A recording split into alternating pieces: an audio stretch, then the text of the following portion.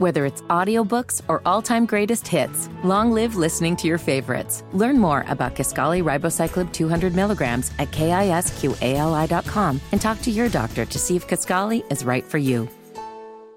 Scarpins Avenue. Small doses. Self-help from the hip. Small doses. We're talking that shit. Small doses. And keeping it real. Small doses. With me and Nana Seals.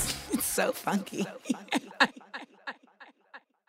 Welcome to another episode of Small Doses. Now, we have been giving you some refills, which are us revisiting dope episodes that we've done in the past. And part of that is because, you know, it's summer, but also because there's just really like things that we have talked about that people will ask me, like, can you talk about that again? And I'm like, we can talk about it again, but we can also just give you like the one that we did talk about with a little extra sauce on the side. Now, it is about that time where people are headed back to school. I can't believe that it's already about that time, but some people are heading back to school. Some people are heading off to school, and college is a huge milestone that is taking place in a lot of people's lives right now, whether it's sending a child off to school, whether you are starting teaching and professorshipping at a school, whether you are heading off to school yourself. Going to college is a big fucking deal for a number of reasons. Of course, the obvious reasons that we all know, which is like, you know, you're going into a new space, a new setting, you're embarking on a new adventure, etc. Yes. But in my opinion, it's even more of a bigger deal at this time in our nation's history, because we have seen that the actual effort towards keeping people uneducated is now going to a legislative level in ways that I just wasn't even expecting to happen in this lifetime. When we start seeing that, like, you don't even need a college degree to teach in Florida. They are fine with you just having a certificate and being a veteran. You don't need a college degree to teach in Arizona either. We start to see not that, listen, don't get me wrong. That also sends a message that like teachers aren't valued. And what I think we need to understand from the next step after that is that if teachers aren't valued, then that means education isn't valued. And if education isn't valued, you ask yourself, why? Why are they not valuing education? Because all the people who are making these rules are people who have higher educations, people who have been to Ivy League schools, people who have been a part of legacies of generations that had access to higher education. So why are they all of a sudden acting as if education is not important? And it's because they know that knowledge is power. They know that. It is the same thought process behind not allowing slaves to learn to read. Knowledge is power. Now, you will have people that will say, well, going to college is really just about spending money. It's not about actually learning anything. I'm not going to say that they're wrong in every instance, because in some places that is what it is. But what I will say is that it can be what you want it to be. And I talk about that ad nauseum in this episode, because my college experience was a unique experience, and it definitely went way different than I thought it was going to go. I thought I was just going to go to college for acting at SUNY Purchase, and it was going to be an amazing experience, and I was going to get out, and then I was going to be an actor, and blah, blah, blah. That ain't how it went down. That's not how it went down. I ended up having to pivot and create my own major, which sent me on a whole other course. Then I went and got my master's in African American Studies with the concentration in hip hop, and, you know, became part of my whole passion. And now, as you see, the work that I do as a creative and as an advocate for social justice is centered in my knowledge of academia, my knowledge as a Black person experientially and academically. But what I want to bring us back to is the fact that going to school on a higher level is a responsibility. And I think a lot of people don't really grasp that, but especially in a time where we are seeing such an effort being made to keep people from having access to higher education, or to even educators that are educated. Huh? Right? Because the thing about what you learn in college is you learn things like nuance. You learn things like critical thinking. You learn things like comparative analysis. And these are things that absolutely inform you to be able to comprehend information differently.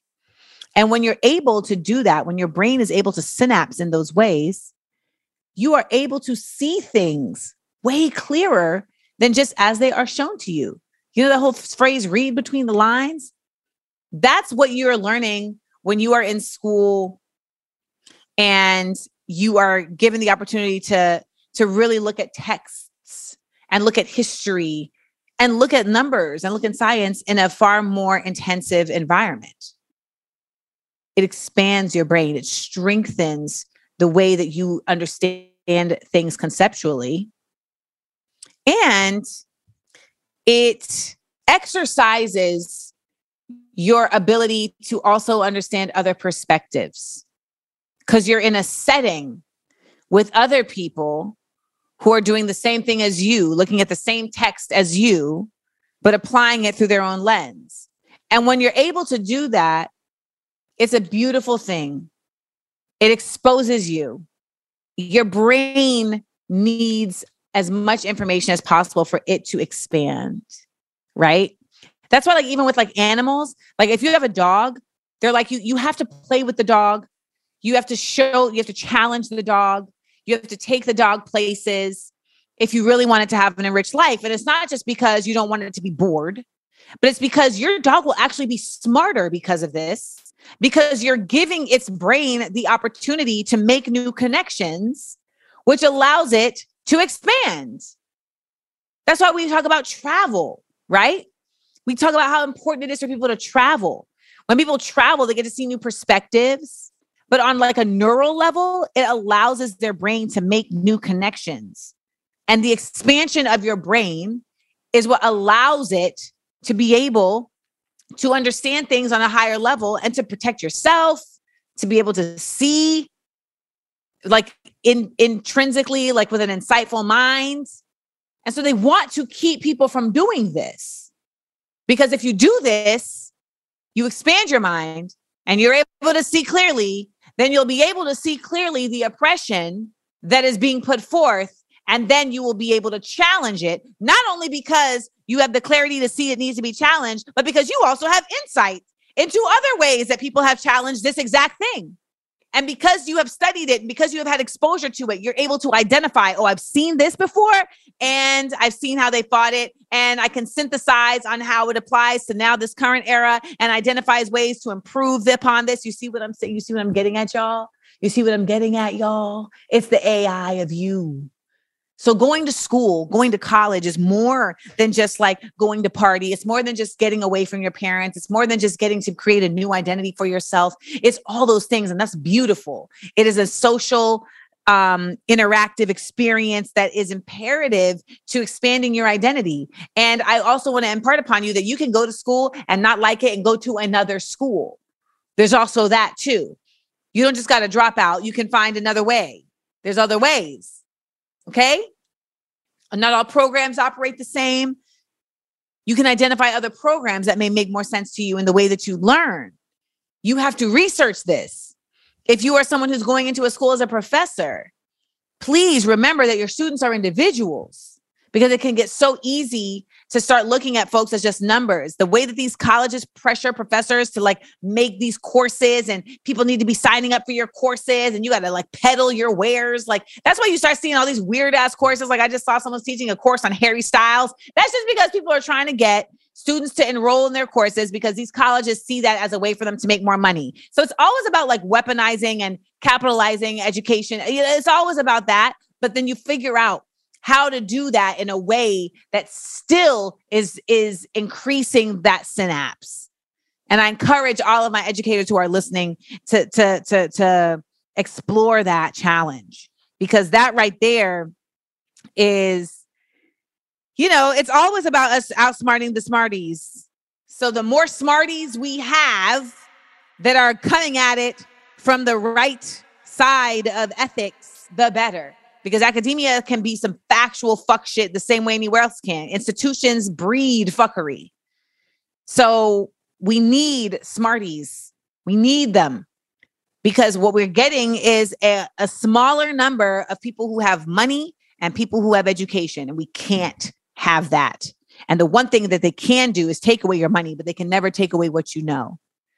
So big ups to everybody who is heading out into the wild blue yonder of school, of college, of university.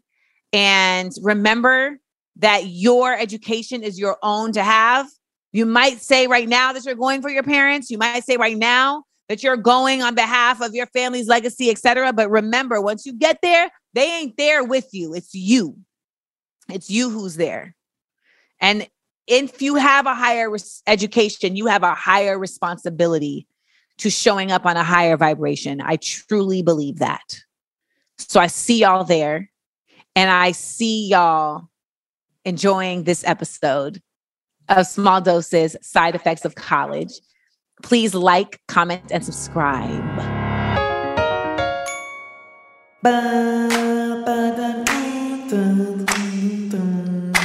This episode is Side Effects of College. Yeah, I mean, it was time. We had to do it. We had to take it to colegio. Because I am all about the academics. I mean, think about it. Smart, Funny, and Black. Look at the basis of it. It is college-based. And I want to talk about college because I am someone who speaks at colleges on a regular basis, but also because I think that there is a very important need to kind of just talk about the ways in which college is effective outside of the academics. We talk about that, and especially if you're going to like a med school or, something law school. Yeah, I get the specifics of that. But for the rest of us, it's kind of like there's a question for a lot of folks on like, well, what do we really gain from college? And that's what we're going to talk about on this episode. Kind of like giving you a full rounded view of what college can really be and what it should really mean outside of simply just a source for academic function and incredible bone-crushing debt. And later in the show, we have professional college student, because she actually plays one on the Netflix, Ashley Blaine Featherson of Dear White People, joining us later to talk about her experiences on the campus. Let's get into it. Jam dropping. We dropping on these hoes. Today's jam droppery is an education versus a degree. So here's the thing. You go to school, you got to tell them what you want to do just so that you can keep paying them. And when you get out, have a certificate that says, I now can do this thing because I spent 4 years learning about this thing. That's a degree. An education is not just that you spent the time learning it, but that you actually are able to apply it. And not even necessarily in that particular field, but in your life. And that is the distinction. So many folks go to school just to get a degree. And then they get out of school and they feel like they wasted their time. They feel unfulfilled. They feel like they don't have any more clarity on where they want to move in life than they did before, because they were just there to get a piece of paper. And a lot of times that's folks who are going there to like appease their parents or to prove a point or because it's a legacy thing, etc. I ain't saying there's anything wrong with that. But what I am saying is that the best thing you can do with your time is not just get a degree, but get an education, because getting the degree might get you a job. But the education will at least get you some passion for where you're trying to go. You may not even stick with that path, but an education is actually being able to apply what you have learned in a meaningful way. And this is a very, very big difference. Like when I was in school and I was originally in the acting conservatory and then I left, I was just taking classes and I realized I wanted to drop out of school because I was like, I'm not here to just get some psych degree or some poli-sci degree so that I can go on to be a manager at the Gap, because that's what it was. I worked at the Gap and all my managers had these big fancy degrees, and yet their main modus operandi of the day was getting up my ass for putting the size stickers on the wrong side of the denim. And I'm like, this can't be life. It can't be life. It can't be love. And I'm like, nah, I'm not doing that. So I was going to drop out of school. But then my professor was like, you can't drop out of school. You're too smart. We got to get you to figure out something else. And we found out I could create my own major. And I ended up creating a Black Studies major because that's where my passion lay. And like when now people ask me like, well, what do you do with the Black Studies major? It's like, what? I'm a comedian. I'm a commentator. I'm a writer. And I create distinctly from the Black American space, coupled with, my influences from the Caribbean, etc., and just Pan-Africanism. But why do I know about Pan-Africanism? Because I studied Black Studies. So what it did was it actually gave me an education around my passion that I already had, which only in turn expanded my ability to turn my passion into something instead of a job, but into a career. And I think that is the real big difference that you have to look at, because that degree might get you a job. But if you hate your job, then was it really worth it? Because when you get out of this school thing, all you have is your education. The one thing that they can never, ever take from you is your education, but they can take that degree.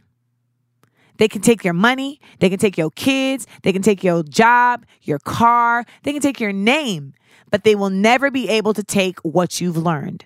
So you want to make sure that when you're in school, that you do your best to curate your experience to educate you versus to simply designate you as somebody who can do this particular thing.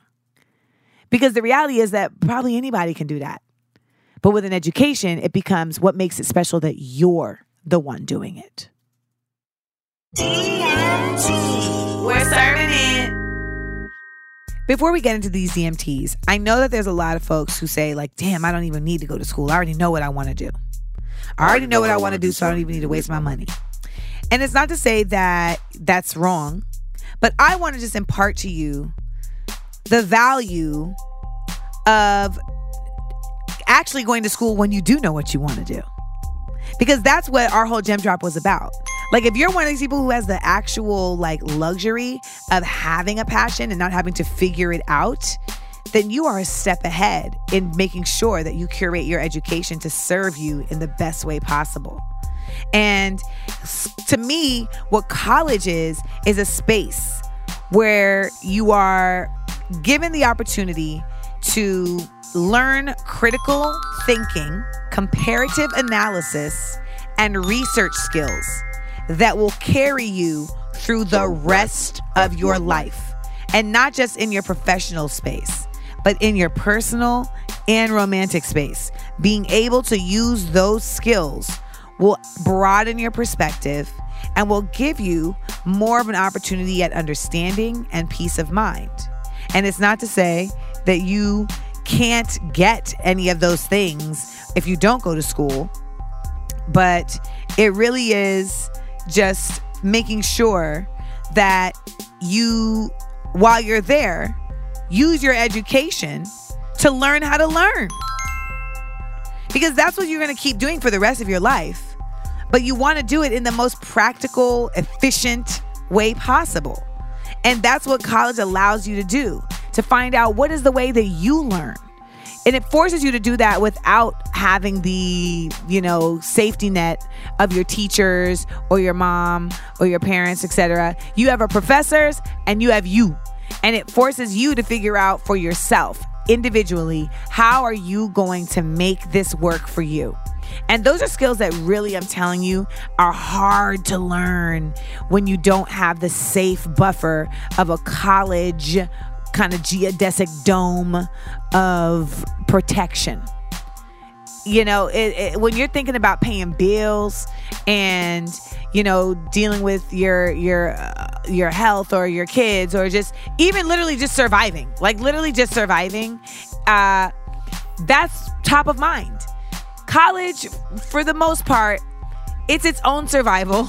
Don't get me wrong, but it does give you a chance to not have everything coming at you all at once so that you can parse through the stuff before it really can take you down. So anyone who's listening and is on the fence on like, should I go to college or should I not go to college?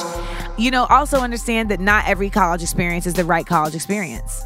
right? Like you may go to a PWI and be like, damn, like I can't be at this private white institution. Like this shit is draining me. It's killing me. Or you might be at a HBCU and be like, oh, this is not my thing. Like I can't really manage like to get what I want out of this experience. You might be at a liberal arts school and be like, this is too fucking weirdo, artsy, strangey. Did I just see someone walk by wearing a suitcase as a dress? That used to happen like literally on a regular basis at SUNY Purchase, by the way. And so, you know, you definitely have to figure out also like what makes it the right place for you.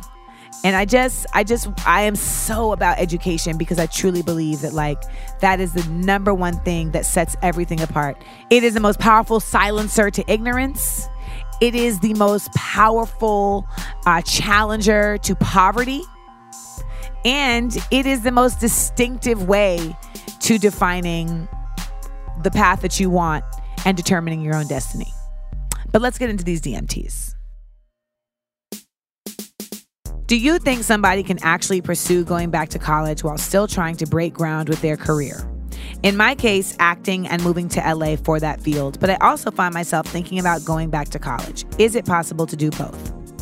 I mean, listen, anything is possible. Let's start with that, right? You know your limits better than anybody else. But I do think that there's something to be said for the fact that like acting is such an all-encompassing grind that, you know, it may be difficult to keep up with both if they are not two things that are synergistic. If you're going back to school for writing or, you know, for screenwriting or, you know, or for acting or for playwriting, et cetera, you know, something that is actually like serving the career field that you're trying to lock into, then that I feel like is perfect. I think that there is actually something in tandem with that really helps. And I think also it helps in the motivation to have the balance of like this one thing that is like so unwieldy when you're trying to break into a new profession. It always has a certain level of unwieldiness and of unsurety. But then on the other hand, college is so structured.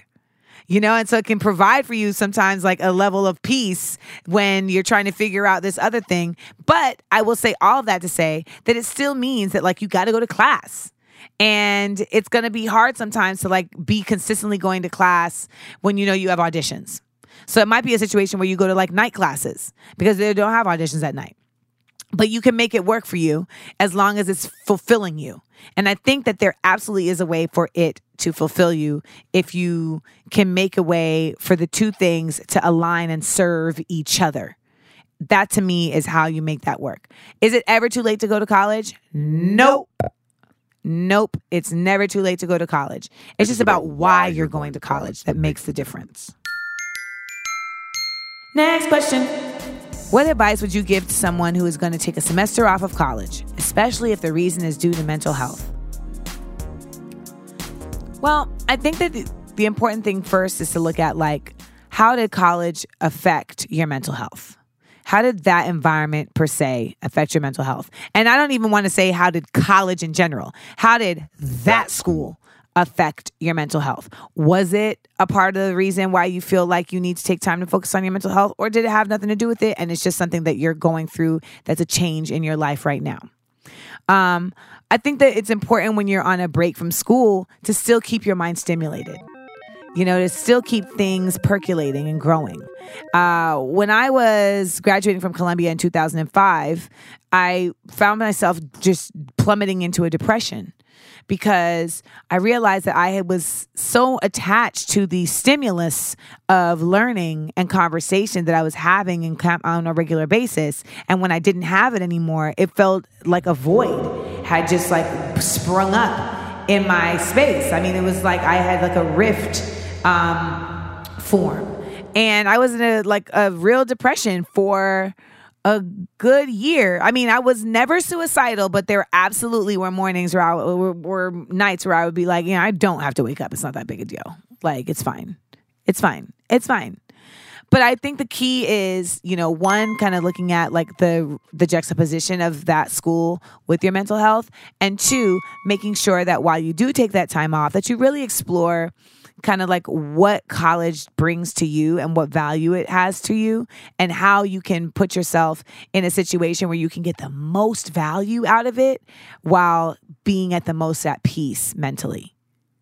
And that's not always like right in front of you, but it's worth exploring. It's worth talking about. And it's also worth continuing to keep a piqued interest intellectually into the spaces that you did find in school that were interesting. Keep reading. Keep reading. Keep reading. Butterfly in the sky. Okay, I had to do it. Last question. How did you know when you were ready to hop into grad school? Did you go right away? I feel like I finally got the hang of what I want to study and how to do school, and then there was no time left. So in my case, I did end up going to grad school right away. I feel like for me, it was literally like, if I don't do this now, I will never do this. And I think you have to kind of like know that about yourself. I also like dated somebody who left school and took like 3 years off and came back and finished. And we met when he came back to finish. And I was like, I mean, did you know you were always going to finish? And he was like, yes. I always knew I could leave because I was going to come back. So he had the same confidence in himself returning that I had in the fact that I would not have returned. But I think it's also like what the reason is that's driving you to grad school that determines whether or not you should go right away. I think sometimes like there's different professions where you may need some work in the field first before you may necessarily want to go on to grad school. And in other cases, it's like, nah, you go to grad school because you need that degree or you need that experience and expertise to be able to go to the next step. Like social work is a great example of that. And I know a lot of teachers who got their graduate degree while they were teaching so that it could up their pay, it could up their stock, within their ability to be in the teachers union, et cetera, et cetera. I ended up going to grad school because I had a professor on campus, Rich Bova. Professor Rich Bova. I think he's at Brown University. If anybody is listening right now and knows Rich Bova, can you please tell him that Amanda Seales is looking for him? He is one of the most influential educators of my entire life, along with Professor Donna Davis, Professor Mamadi Matlauco, Professor Thomasina Hutchins. I mean, I can safely say that I've had a really great string of professors who absolutely shaped me into who I am today. And Bova is one of them. And not even because of the classes he taught. I mean, he was an administrator, but also taught anatomy and he taught health, I believe, as well. But he was just one of these people where you're so glad that he is at your school because he genuinely cared about the students and how they were going to go into the real world. And he was also psychic, in a real way. And he was this kind, gentle soul. And he would hold your hand and then give you a reading and then go on your merry way. And he was never wrong. So one day, it's senior year, I'm crossing campus and we run into each other and he holds my hand and he says, Amanda, you got to go to grad school. I'm like, that's what you saw? No! Because unlike you, I'm I done figured this shit out. I'm done. I'm good. I don't want to do this no more. And he was like, you have to go to grad school because you're going to change the world and you're going to need your master's to do it.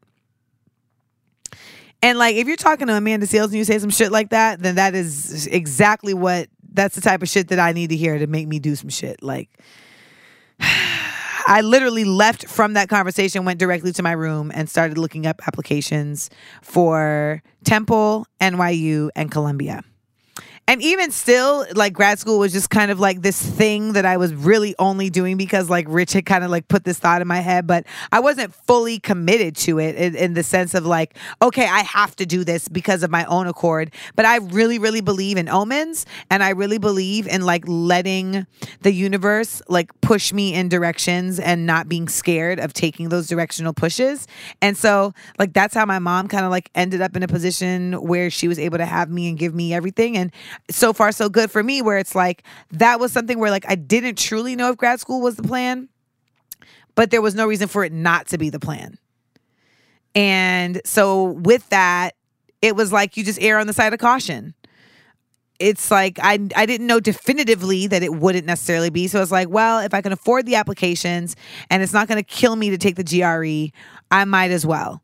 And I didn't get accepted to Columbia until 2 weeks before school because they had a fucking glitch in the matrix and they didn't send out acceptance letters to like 10 people in a class of 25 for the Institute for Research in African American Studies, Black Studies major. So I remember sitting at my computer in my apartment. I was hosting MTV at the time, and I got a phone call that I had been accepted to Columbia. I got a phone call from Sean Mendoza. I still remember. And I was like, what? And he explained everything. By the way, Sean is a Trini, so Laja Paul Trini Massive. And he explained everything, and I was just like, how the fuck am I going to pay for this? And I called my mom and I told her, and she also was like, how are we going to pay for this? And then I had people who told me that I couldn't do my master's in 2 years. They were like, you shouldn't. You should take your time. That means you're going to be doing 4 credits for four credits for the first and second semester, plus another 4 credits for your third semester, and then the final semester you'll work on your thesis, and that's just like clumping it all together. And like, even though like the suggested time frame is 2 years for a master's, like I kept being told by other people that I shouldn't rush it. But I had to remember, like, that's just information and advice that people are giving about their experience to help me decide what's the best for my experience. And I remember crying in a Chinese restaurant because one of my mentors at the time was telling me, like, you shouldn't do this. This is a bad idea. And in my gut, it just felt like the right idea. And I had to kind of just stick to my guns, you know, and I would say stick to your guns even when everyone else are pointed at you. And it ended up being like the right decision because I couldn't have stayed in school any longer than that. And I ended up the last semester of Columbia just focusing on my thesis, and it was, you know, about hip hop and my master's in African American Studies with a concentration in hip hop. And I think one of the key reasons for why I was comfortable, you know, committing, okay, I'm going to go to grad school and I'm going to do all these classes and I'm going to hammer it out, eventually became based on the fact that I knew that I was going to be able to go to grad school for something I wanted to go for. Again, I wasn't going just for a degree. I knew why I wanted to go to grad school. And I can tell you because I have my grad school essay right here. Personal statement, Amanda Seals, African American Studies. I grew up in Orlando, Florida. The only child to a single mother of Grenadian birth, she planted the seed of knowledge deep within me at an early age. From grade school to high school, that seed grew. And while an undergraduate at SUNY Purchase, I realized that my tenacity for acquiring knowledge was most passionate in the subject of learning about the truth and history of Black people. Because a Black Studies major is not offered at Purchase, I combined my two loves, the arts and the study of my people, to create my own major, Black Studies, with a concentration in the visual and performing arts, focusing not only on the arts cultivated by my race and aspects thereof, but also history and sociology. During my freshman year as an undergraduate student, I began writing. Mostly hip-hop verses, but they were very heavily influenced by the information I was learning.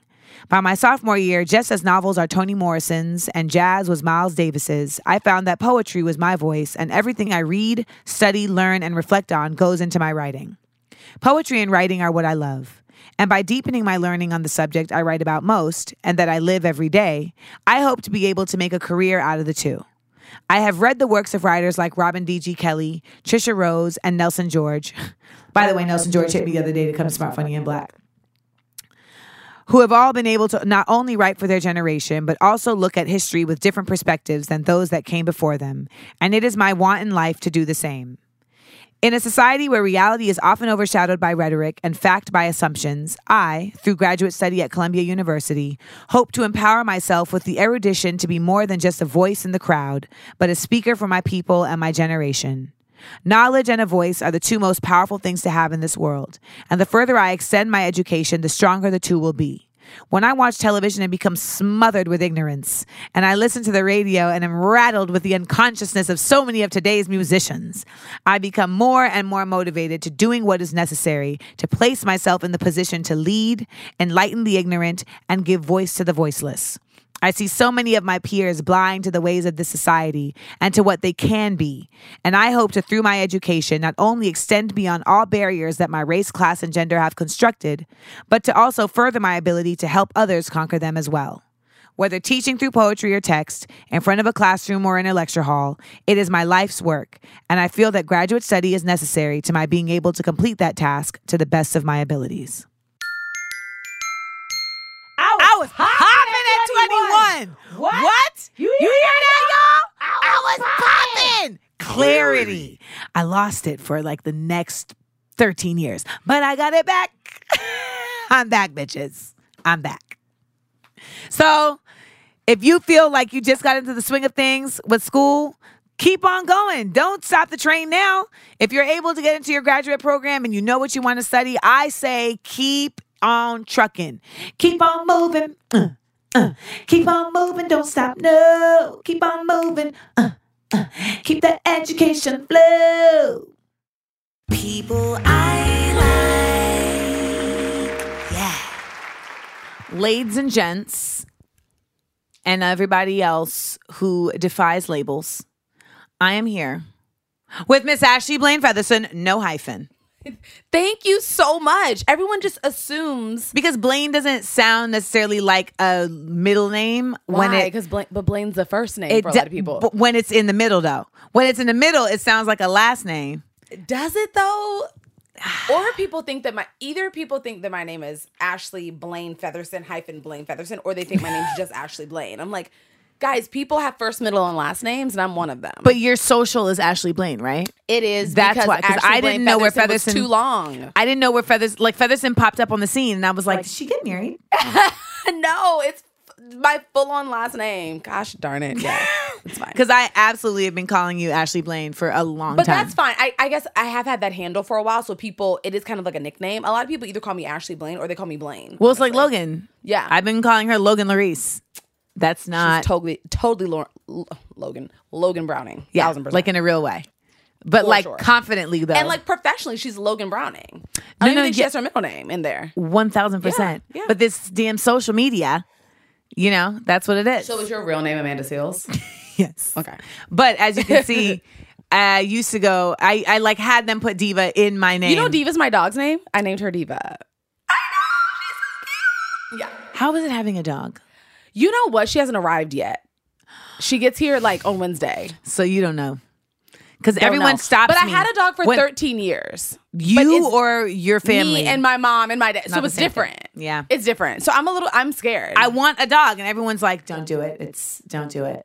But you know what? I think it's hard in the beginning. But then once you're in there, once you're past the first couple of months, like out of a puppy stage, it's like the best. Keep telling yourself that. Okay. Well, I'll keep you posted. Because it's going to be adorable. So it's going to make it matter. It's going to make it worthwhile anyway. Yeah. That's my thought process. I'm like, but it's going to be adorable. It's going to be adorable. We'll make it worthwhile. Similar to college where you're like, oh, it's going to be a bitch, but I'll probably get to like drink and have sex while I'm there. So it'll make it worthwhile. Yeah. Yeah. You think. Crazy. College is crazy because it's an interesting time. I have Ashley here on People I Like because for a number of reasons. First of all, when I first moved here to LA, Ashley was one of the first folks that like sat down and we like had like a lunch. You know that place isn't even there anymore.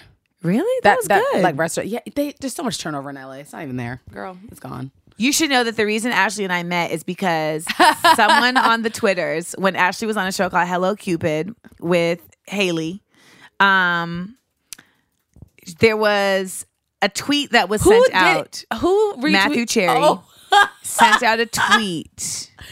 This is so I'm trying to remember what the tweet was. This had to have been literally, this is 6 years ago. 2015, 2014, around there. Because I moved here in 2015. And I don't even think I was even doing Hello Cupid anymore come 2015. So 2014. But I had like just discovered it. Okay. I just discovered it.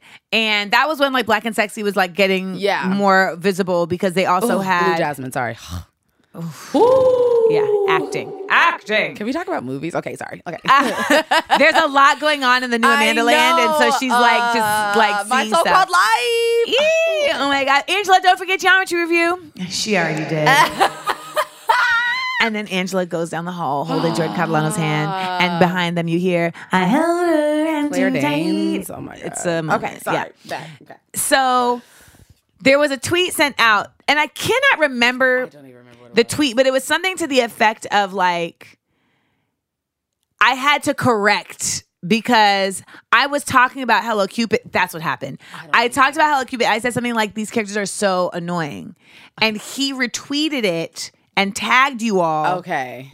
Yeah. He retweeted it and tagged you all and added something to it that just could have been misconstrued. And I hate when people like tag in Yeah. people that you did not tag. It's like bad Twitter etiquette. Uh-huh. And I was like, okay, can you not Yeah. do that? Because that's just like adding, it's like starting shit. And also like Twitter is a minefield, by the way, anyway.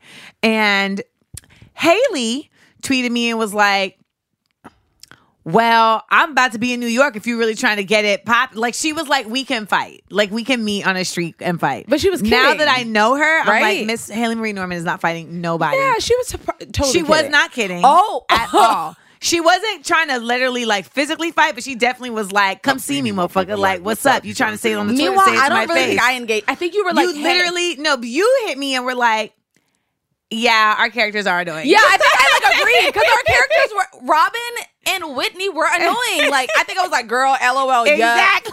Yeah. But that's just the way that I am. Like, I never take that type of stuff to heart. And everyone's entitled to an opinion. Everyone doesn't have to like. But it's I hate also that. characters. So that's the other thing. Like, it's not an actual person. So No. ta-da. So then, Yeah. but then you were like, well, so then Haley, actually, we did meet. I remember that y'all took a picture in New York. We met, and then I guess like she reported back, or I think maybe I reported back and said like, oh, I met Haley, and you were like, well, when you come to LA, we should meet. Yeah. And so then we met when you came, and then we've been in the beds. You know, Yeah. we run into each other at World Market, Yes. and have 2-hour conversations Yeah. in parking lots, and you can see Ashley, Blaine Featherson. Man, we were in such a different space then. That's crazy. You mean we did not have any money? so much has changed? Yeah. My gosh. Oh my god! I remember that. Yeah. Was that right after Insecure got picked up?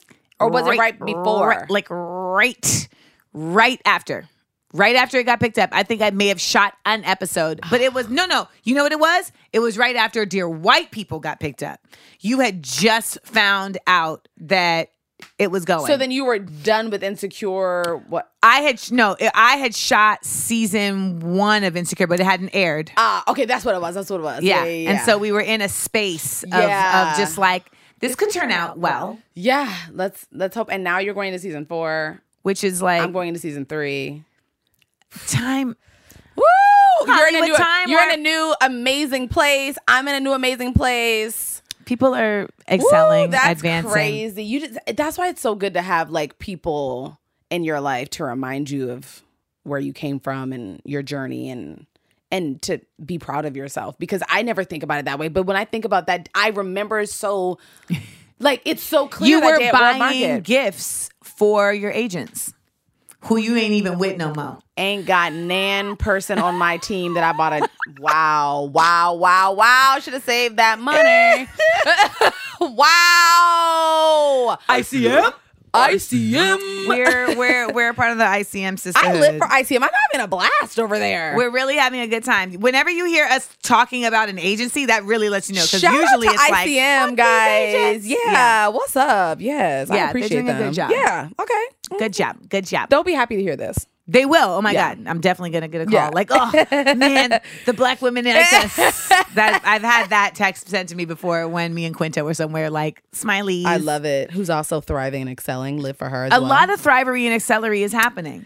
And it's also kind of bizarre because you're just like, I don't know about you, but I feel like I was not that I was like on the outside looking in, but I mean, for a long time, you're just like, I'm working towards a goal. And then you're like, oh, like we're here. This is what it is. Yeah. It's like a college class, honestly. It is. You realize that, like, oh, it's weird because you realize, like, oh, I'm with my peers, but then you also remember we were always peers. You just chose to put yourself on another level, or to say that you didn't have the success that you thought it took to be with said people. Yep. But we were always working together. We were always, rising up together. And it's just a really nice time in all of our lives and careers. But that has a lot to do with self-worth and acceptance and all those other things. But girl, we talk about self-worth versus market value. You know your self-worth, like, I'm the shit, I'm just as good as them, but market value-wise, you're like, but I don't have the credit. Yeah. I don't have the credit. Yeah. But also, like, what are credits? I mean, it's just like what is race, where it's like, it's fake, but it has real consequences. So, yeah. It's like credits are basically a calling card that says, like, I have worked before, you can hire me to also work. But the problem with credits, I think, kind of differentiates it from race, is that it's completely subjective. How is race not subjective? I People tell me I'm not black all the time. Yeah, but like, you are, though. So that's I see what you're saying, but I just feel like there's also, like, a fact. We can, like, do blood, like, you know what I mean? Like, we can say, like, I am an African American. Like, I can't just be like, yeah, I'm I know what you're saying. Whereas, like, with credits, people can be like, that credit doesn't count, and someone else can be like, that absolutely is valid. Or the way you get metric. the credits is completely subjective. Like, you could be the best whatever in the world, and someone could still just not choose to hire you for whatever reason. Well, that's what makes it a bitch, and that's what makes it Hollywood. The fact that it's not a meritocracy by any means. Yeah. I mean, if that were the case, then, I mean, I wouldn't have been trying to figure out how to get my life together for such a long time. Exactly. I mean, also, like, even when I was in school, and I don't know about, okay, so actually, when you went to school, what did you go to school for? I went to Howard University and went for musical theater. I have a degree in musical theater. And so you knew. Yeah. But see, and I feel like we're very lucky that we knew. Oh, I've known my whole life. And that is something I recognize kind of makes me a little bit different as it regards to, like, this career, because it wasn't at all something that I fell into. Like, not even a little bit. It wasn't something that I woke up at 17 and was like, you know what, I want to give acting a try. Like, I had been doing it since I was 3. And so when you went to Howard, what made Howard be the choice for you? A few things. My mom is also a Howard alum, and I really liked, that was kind of like a thing that we connected on. And my mom is a really smart, powerful, just extremely well-rounded woman, and she's the hardest worker I know. And a lot of that she attributed to her time at Howard. Got it. But also, the distinguished alumni that came out of Howard. For what I was going to do, which was musical theater and going to the theater program, a lot of the actors that I admired and enjoyed their work they came out of Howard. And not even just actors, but scholars, poets, whatever. Just can you put me on? Because I feel like I know less about Howard's legacy of performers. I feel like I know more about Howard's legacy of, like, law people and business folks. The Zora Neale Hurston and stuff like that. I mean, Felicia Rashad and Debbie Allen were both there. Cool. Just the sisters. One was in the acting department, the other was in the dance department. So we have that. We have, half the cast of A Different World was there. Like, it wasn't right. It was also a time that a lot of people would just come and just perform because we had the Howard Theater, and we had Crampton Auditorium, which was known as, like, the place that anybody that was Black and was excellent came to perform. And so it was just a school. It was also a school that valued performance. Like, I took a tour at Spelman. And at first I was like, I really want to go really far away from home. Like, I just want to get as far, because I'm from Maryland, D.C. area. So I was like, I want to go really far. And I went to Spelman. I was like, this theater department is so small. Like, it was literally like the size of, like, my bedroom. And I didn't have any heart. I didn't feel it. I just went and was like, I think Spelman's a cool school. And this is no shade to Spelman, I promise. But the theater department was just, it didn't have any life to it. Whereas when I went to Howard, it was like... Do you know LaVon Bracey? No. He sounds What year great. did you graduate? 2009. Oh, that's right. You're, like, substantially younger than me. So I went to Howard, and, we didn't have the best facilities. And it's not a state... We don't have anything state of the art. Like, not a thing. But you walk in and you feel... Like, we're here. You feel that we are here. You feel the hard work. You feel like...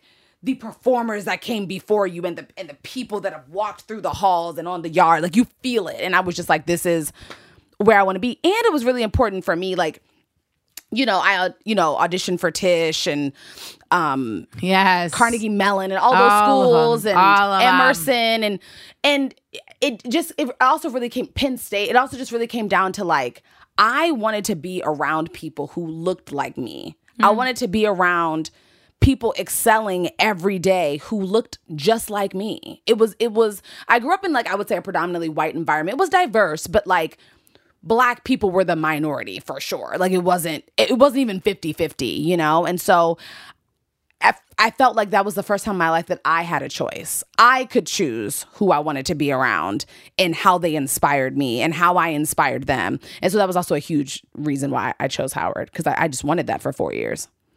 The college choice. Yeah. I mean, literally, like, when I chose to go to SUNY Purchase, it was the number 2 acting school at the time. Mm-hmm. And so when I didn't get into Juilliard. Oh, Juilliard. When I didn't get into Juilliard, I got a call back, though. Yes. It was like, you go to Purchase. And, like, Alano went to Purchase. Alano Miller. Like, there's, like, a lot of people that, like, ended up at Stinky Poor Choice. But then when I went to Columbia for grad, like, there was, like, people who were like, why are you going to that white school? And and I was like, but I knew though, like, I need this Ivy to be able to be this, like, we talk about credits. I was like, I'm going to need that in the work that I'm doing because I already know that the opportunity to undermine is going to be so tempting for so many people. Yeah. And I'm going to need to have this Ivy behind me for them to shut it up, But college, this episode we've talked about a lot of people asking questions about, like, how do you deal with college when you get there? How do you deal with it when you leave? All that good stuff. So I want to take us into that one time. Because I would love to hear about, like, was it everything you expected when you got to school? Because I know for me, it was not. Like, I went to Purchase, and the same way that you're like, I got there and it was like, look at this stuff. Isn't it neat? Like, it was not. Like, I got to Purchase and I was like, oh, so basically, like, my high school was doing this way better. Got it. And I had to adjust. And then, like, this whole situation went down my freshman year, where, like, they always cut. Freshman year? Okay. They always cut folks at the end of the year to, like, that's how they keep their their credit. That's how they keep their, like, oh, we're the most exclusive. Everybody can't stay. This guy in my class, like, basically scapegoated me and made a lie to the teacher to try and get me cut so that he wouldn't get cut. Because he was going to get cut. Like, everyone knew this because he was a trash-ass actor. What did he lie and say? He said that I was listening to my headphones in class, which I was not. And was the teacher there? Yes, but she was older. It's like, you think about acting class, though. Like, we're all facing the front of the room. So she's not paying me any mind. So she believes him because she had been, like, in love with him, basically. And she'd always be like, oh, Kristen, you're so sexy. You're such a... You exude sexual energy. She was one of these acting coaches who makes everything sexual, by the way. Every single thing sexual.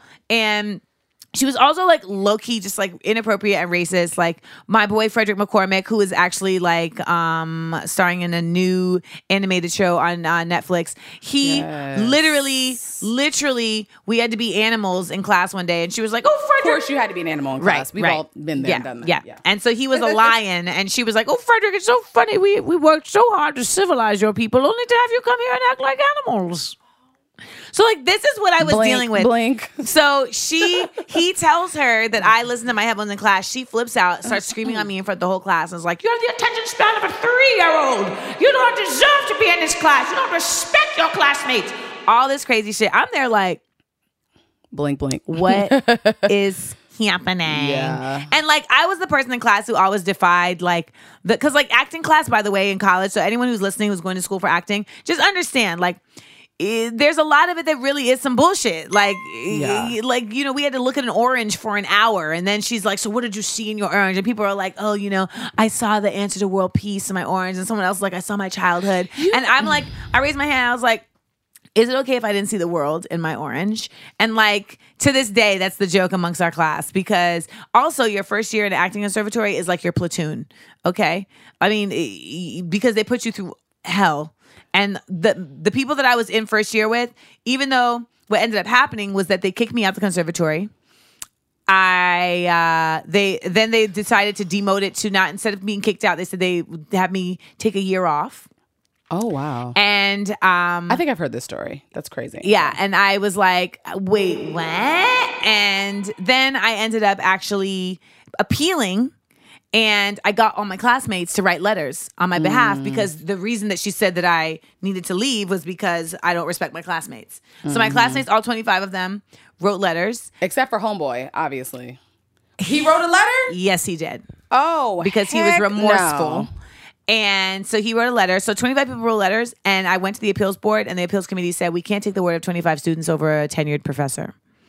And so I was asked to take a year off.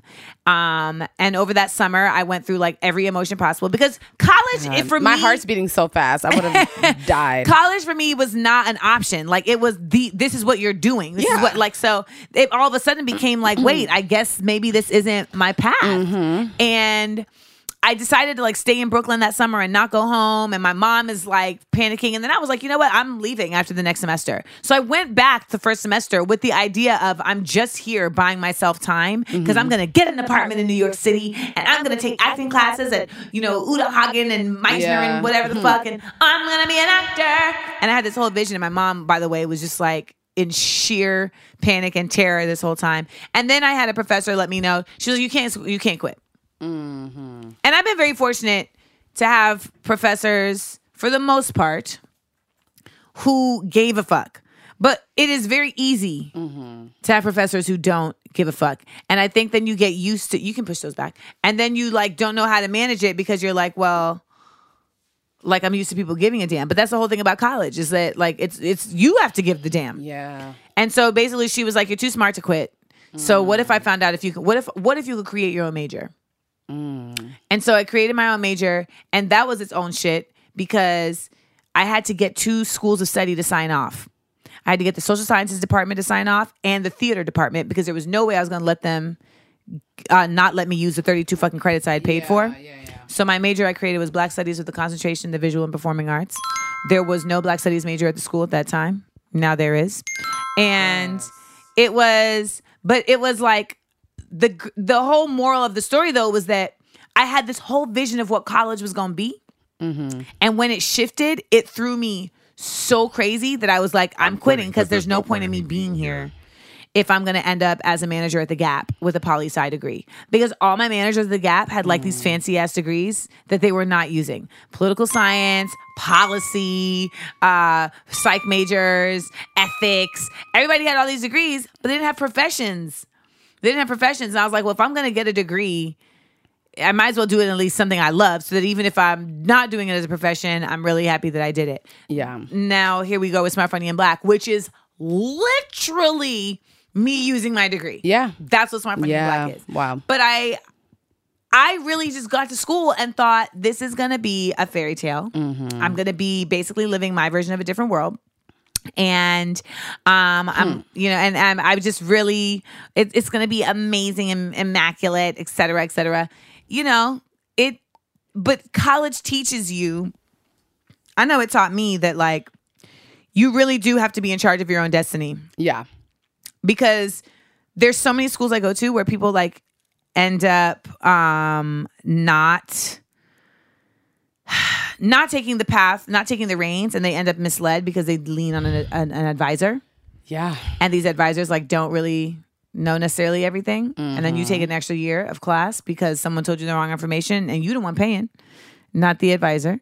And just to give you the end of the story with the SUNY purchase thing, what ended up happening was I stayed in school. My senior year, I won Best Senior Project, and I was the commencement speaker. Yes. And so at the dinner for graduation, at the lunch for graduation, I was sat next to the person who was the head of the appeals committee.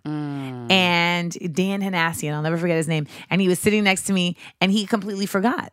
He didn't have any recollection of that because that's the thing. These people are making decisions about your whole life and they don't even give a fuck. They don't even know who you are. Yeah. And he was like, congratulations. Congratulations. Isn't this incredible? He was like, it's fantastic. Aren't you excited about this? And I said, yes, I am. And I'm really excited about the fact that I managed to not leave school when you did not approve my appeal because you said that you couldn't take the word of 25 students over a tenured professor. And here I am graduating and I am the commencement speaker. So I am very excited about that. And then all the color drained from his face. Yeah. And he went back to his potatoes and I went back to winning. So that's my that one time story about college. College is a trip. Like, it's a trip. For me, so I got to Howard. I was 17 because my birthday's in December. So I was like the young, and everyone else was like legal. And I was like, almost, guys, almost.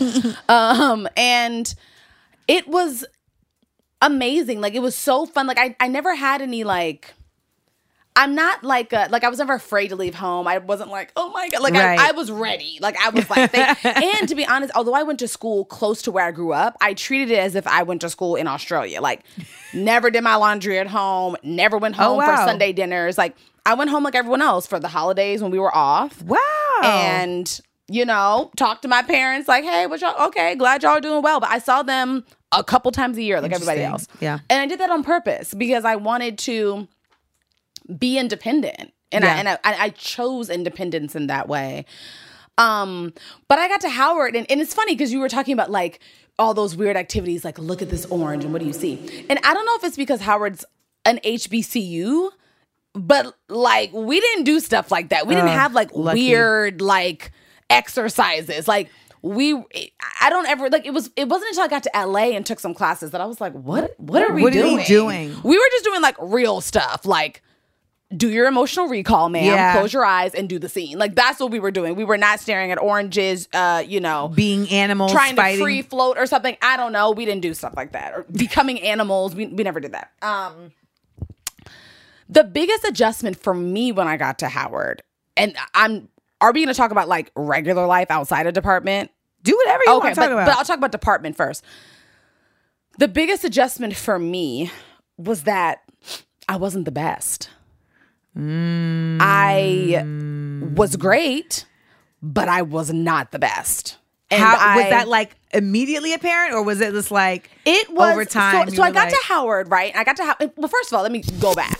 Just to get into Howard, it's a lot of shenanigans. Okay, so I don't know if it's still the same, but at the time you had to apply and get into Howard University. So you had to have the grade, the grades, the letter, the essay, whatever, get approved. Then in order to be a musical theater major, you had to audition for the dance department, the voice department, and the theater department and get into all three in order to then be a musical theater major. Damn. So that was the other reason why it was such an accomplishment to even get it. It wasn't like they don't just take anybody. And to be musical theater again, because what's cool about Howard is that I studied voice with the voice majors. I studied dance with the dance majors. Right. I studied acting with the acting majors. And then we had our separate musical theater curriculum as well. Which, again, was not hard because I had already been doing that my whole life. I was always taking dance lessons, was in the Maryland All-State Chorus, was, in all the plays in high school, was Miss Quince Orchard. I was all of those things. So I get to Howard, and it was immediately apparent that these kids are good. Like they are these people, and a lot of them are from New York. So although I was doing regional theater, I started acting professionally when I was 14. So I was, doing shows of studio theater and stuff like that in DC. These kids were like training with people on Broadway. And like, I was like a good dancer, but I wasn't like, I was in modern dance. Like, okay, wait a minute. It became apparent that like, okay, because again, I was coming from somewhere where I was the best. And that's not to be like, that's what self-absorbed, but I was great you had at reached everything. A pinnacle, yeah. And I got to Howard, which I guess is the point. The point is to not go and be like, these people are lame. I'm going to, the point is to be challenged. So that was hard. And to be honest, the whole time I was at Howard, I was never like the lead of all the productions. I was never, I was in the productions, but I was never the person in the theater department. Like, Gotcha. I was never like on the marquee, like starring Ashley Blaine Featherson. Like, I was always like, I had a role, I had like a good role, or I was in the chorus or whatever. And that was hard for me. I remember having a lot of breakdowns with my mom. Like, I just don't feel like I'm good at, like, what? Because I wasn't used to it. I just was not used to not getting the lead. I was like, well, of course I'm going to get the lead in this. And then it was like, no, like, you're actually the third choice for this, you know? So that was hard. But it taught me a lot because, to be honest, in retrospect, being the lead in Company at Howard in 2008 wouldn't have done anything for me now. Like, it was totally fine that I was just like one of the girlfriends in Company because nobody remembers it. Hold me too close. Keep talking. First of all, I love Company. It's one of my favorite musicals. We can say, I just listened Being to Alive I is one of my favorite songs. I literally just listened to Company straight through the other night. Here's to the ladies who like Barcelona, come on. Like, get me out of and here. then 100 people took it off the train and came up the ground and another Okay. around and another 100 people off the train. Sondheim, okay, put a pin in that. But is it my fault? I was gonna okay. Sorry. I Like, it's so good. It's so underrated. Anyway, it's fine. Whatever. But all black Company. Oh, all black Company. Bobby, Because baby, you know what? Bobby. We could sing our faces Yeah. off. So it was lit. That That 17-part harmony. Like, come on. Like, it was so great. But so again, it was so that I felt deflated a lot. Right. So I constantly felt like mom. And I would remember just going, like, having full-on breakdowns with my mom. But what also was hard for me at Howard was that a lot of people, and I'm not trying to like generalize or stereotype, but I feel like a lot of people who were like theater majors, like, that's all they kind of do.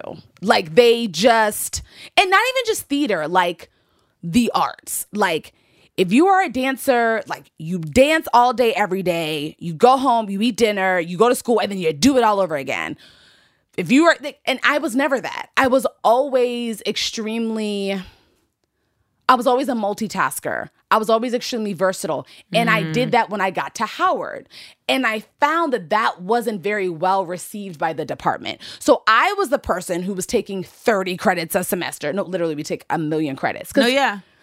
When you're a musical theater major, you got to take classes with all the other majors. Like, how can you take? I don't think I took less than 25 credits ever the whole time I was at Howard. What? Never less than 25 credits. And that was the last semester of my senior year. I was gonna say senior year too. Senior year was the 25. Second semester, I think. But I had one class senior year. One girl. I found my notebook from girl, senior please. year. I just found my transcript. Mine. I was like, yes, I did so well. Like, but you have to remind yourself, like, wow. But I was like, damn, I was struggling in sight reading that freshman year. I was like, that wasn't good. But anyway, I was the one that, like, as soon as I got to Howard, I had friends outside of the department. And I was like, okay, I want to be an AKA. So I was like pre-pledging. And then I was involved with this organization. And then I became a campus pal. And so I was doing all these things outside of the department. They're not having it. In addition to thriving. And so although I wasn't the lead in every play, I was still thriving in the department. Like, I was still like doing your thing. Doing my thing. But I was doing a lot outside of campus or outside of the department. And no one else was really doing that. I was the one that was like, competing for this and in this sorority and in this organization. But they wanted it to be more like a conservatory where it's like, this is all you do. And by they, I don't mean the professors. I mean the students. Oh. It wasn't as understood, I think, because it was kind of like, how is she able to do all of this? It was a little bit of that. Oh, welcome to my life. Yeah, it was kind of like, how is she able to, like, be this and be that? And I'm not even saying it was in a jealous way. I'm just saying it was in a, no, it's a confusion. It was a confusion. Befuddlement. It was a befuddlement. It was like, because, I was the one that was up all night pledging or learning whatever for something else, but still coming to class and killing it in class. Killing it. And it was like, okay. Exactly.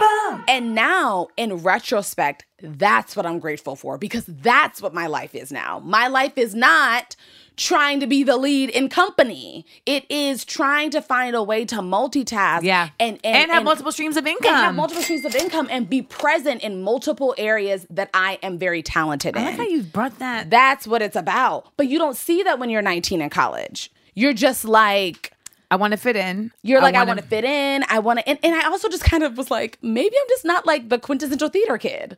And I was like, I kind of never have been. And that's okay. But in the end, that's what Howard taught me. Howard taught me how to still graduate with a 3.5 GPA, be an AKA, be in a million different organizations, still be in all the productions, be in the Howard Gospel Choir and the standing room only choir in the department. And, it taught me how to do all of those things and be great and be unapologetic about it. Because at a certain point, I was like, this is just who I am, guys. Like, I don't really know what to tell you. Like, yes, I have a chapter meeting to go to after this rehearsal. And, like, I just was like, it is what it is. And it served me well. It did. Because here you are. Because here I am. And you're on Dear White People. I'm on Dear White People. Which is literally a show about college. It's literally about the opposite of a Howard situation. The opposite. The full opposite. But I love Joelle. Oh, thanks. Me too. And I love how you play Joelle, because I literally have watched and I've texted you and been like, I just had a Joelle moment. Because like when you're watching someone you know and you forget that you're watching someone you know, that's when you're like, they're acting. Yeah. This is acting. You better act. And you know what? I will say, that is something that I've also had to get over, but it's kind of annoying when people, I don't know if this happens to you, but when people just assume you're just like your character. And I'm like, guys, am I Black? Do I like to wear braids? And am I unapologetically Black? 1,000%. But that does not mean that I'm Joelle. She's still a character that I'm playing. Yes, it's like Tiffany. Am I light skinned? Do I wear my hair blonde? Do I like fancy things? Yes, but I am not. Like, I'm not Tiffany. Joelle at all. Now there's similarities and but I am not my character. It just bothers me to no end. But I guess that's just how it goes. But and also because I'm an actor, I never did that watching TV or movies, because maybe I just always understood it. I was like, well, I know they have a script. But and a director and like I just knew that it wasn't just like, oh, that Meryl Streep is playing herself in every role 1,000% for sure, that just has to be her. She's just that's exactly who she is in The Devil Wears Prada. It has to be. Like, what? No, like it's nothing like her. I think it's great. I think it's great that you were able to take your college acting career and transform it. And translate it into an adult acting career. Yes. I think a lot of folks don't figure that out. It's not an easy transition. I think some people think that you go to college for acting and then that's that. I think the same way though, some people think, why would I go to college for acting? I think that there's pros and cons on both ends. I think the reality though is like, you make it what you do. You just make it what you want to make it. I think it's really interesting to share with us that story about you taking a different course than the other folks, because it's so tempting to just be like, oh, well, that's not how it's done. So I need to do it this way. Yeah. But that would have done you a disservice. It would have done me a disservice. Well, you have done us a service. Thank you. By being our guest. This has been a blessing. So happy to be here. This was fun talking about college. Right? College is just the best. Like I'm really happy I went to college. Yes. For sure. And honestly, I'm happy that I studied acting in college, because I got to LA and you think you had to take all these acting classes and workshops and stuff. And I was like, why am I doing this? I was doing this in 7th grade. Like, what are we talking about? I dated an actor for 2 seconds. And you know who I'm talking about. And he was like, why aren't you taking classes? And I was like, I mean, I've been SAG since 94. So yeah, I was like, and he was like, but he didn't, like, he had went to school for acting and then like didn't continue his training. And so he felt like a void. And he was like, well, I take classes because I'm basically like, this is like my master's program that I'm putting myself through. And I was like, that's awesome. But like, that's not what I want to do. And he was like, but why don't you want to do it? And I was like, what does me doing it have to do with you doing it? Yeah. It's whatever works for you. And I know I hate acting class because it made me feel like very technical about something that came very organically. Mm-hmm. And that was like, that's why, like, in terms of like, we're speaking about college and specifically acting programs, like anyone who's listening, you know, not all college acting programs operate the same way. And like, one of the questions I really wish I had asked was, what is your method?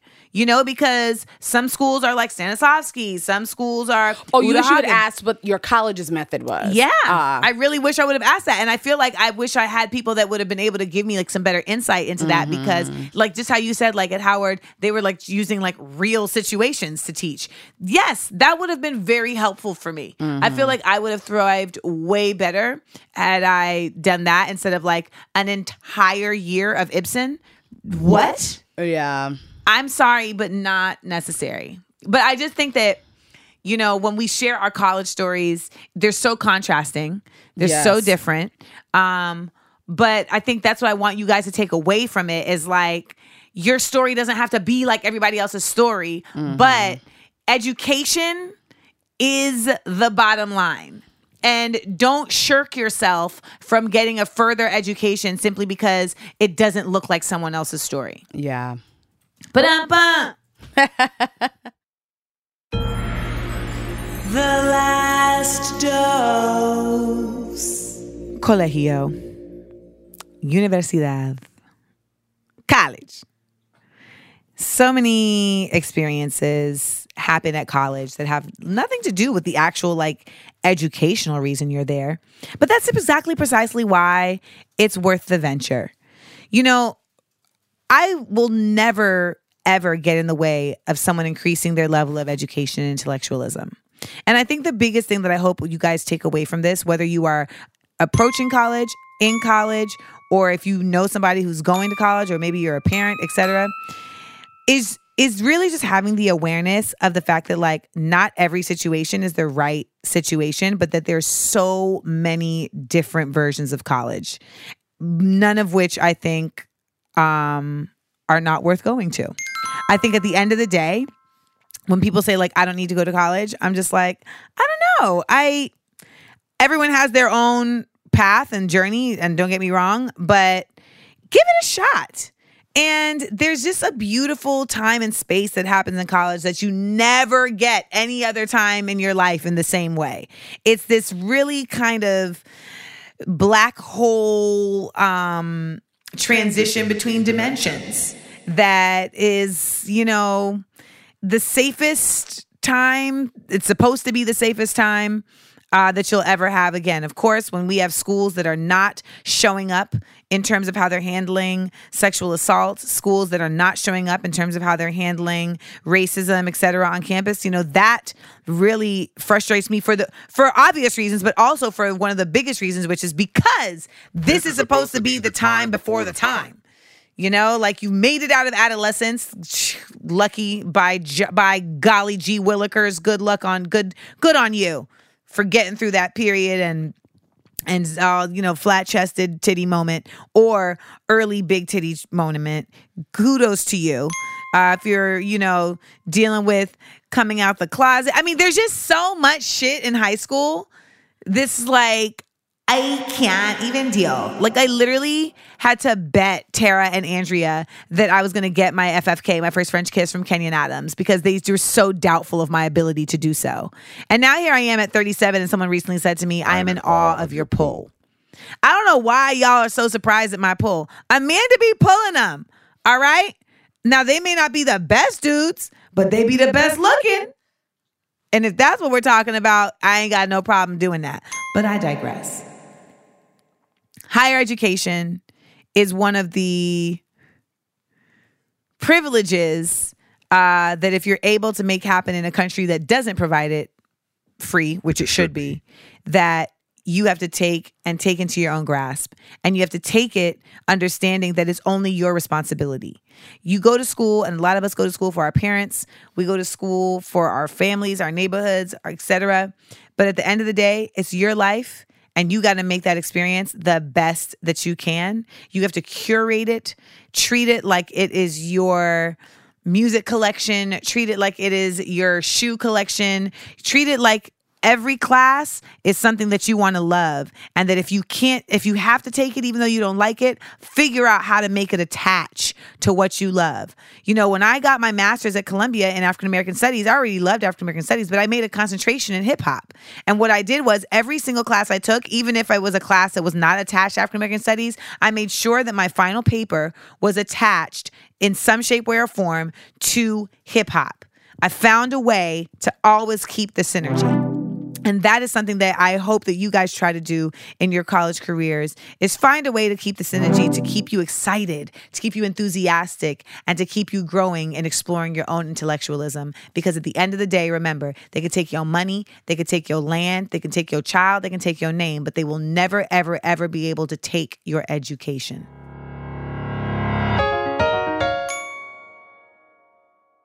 Starbane's Audio, a podcast network.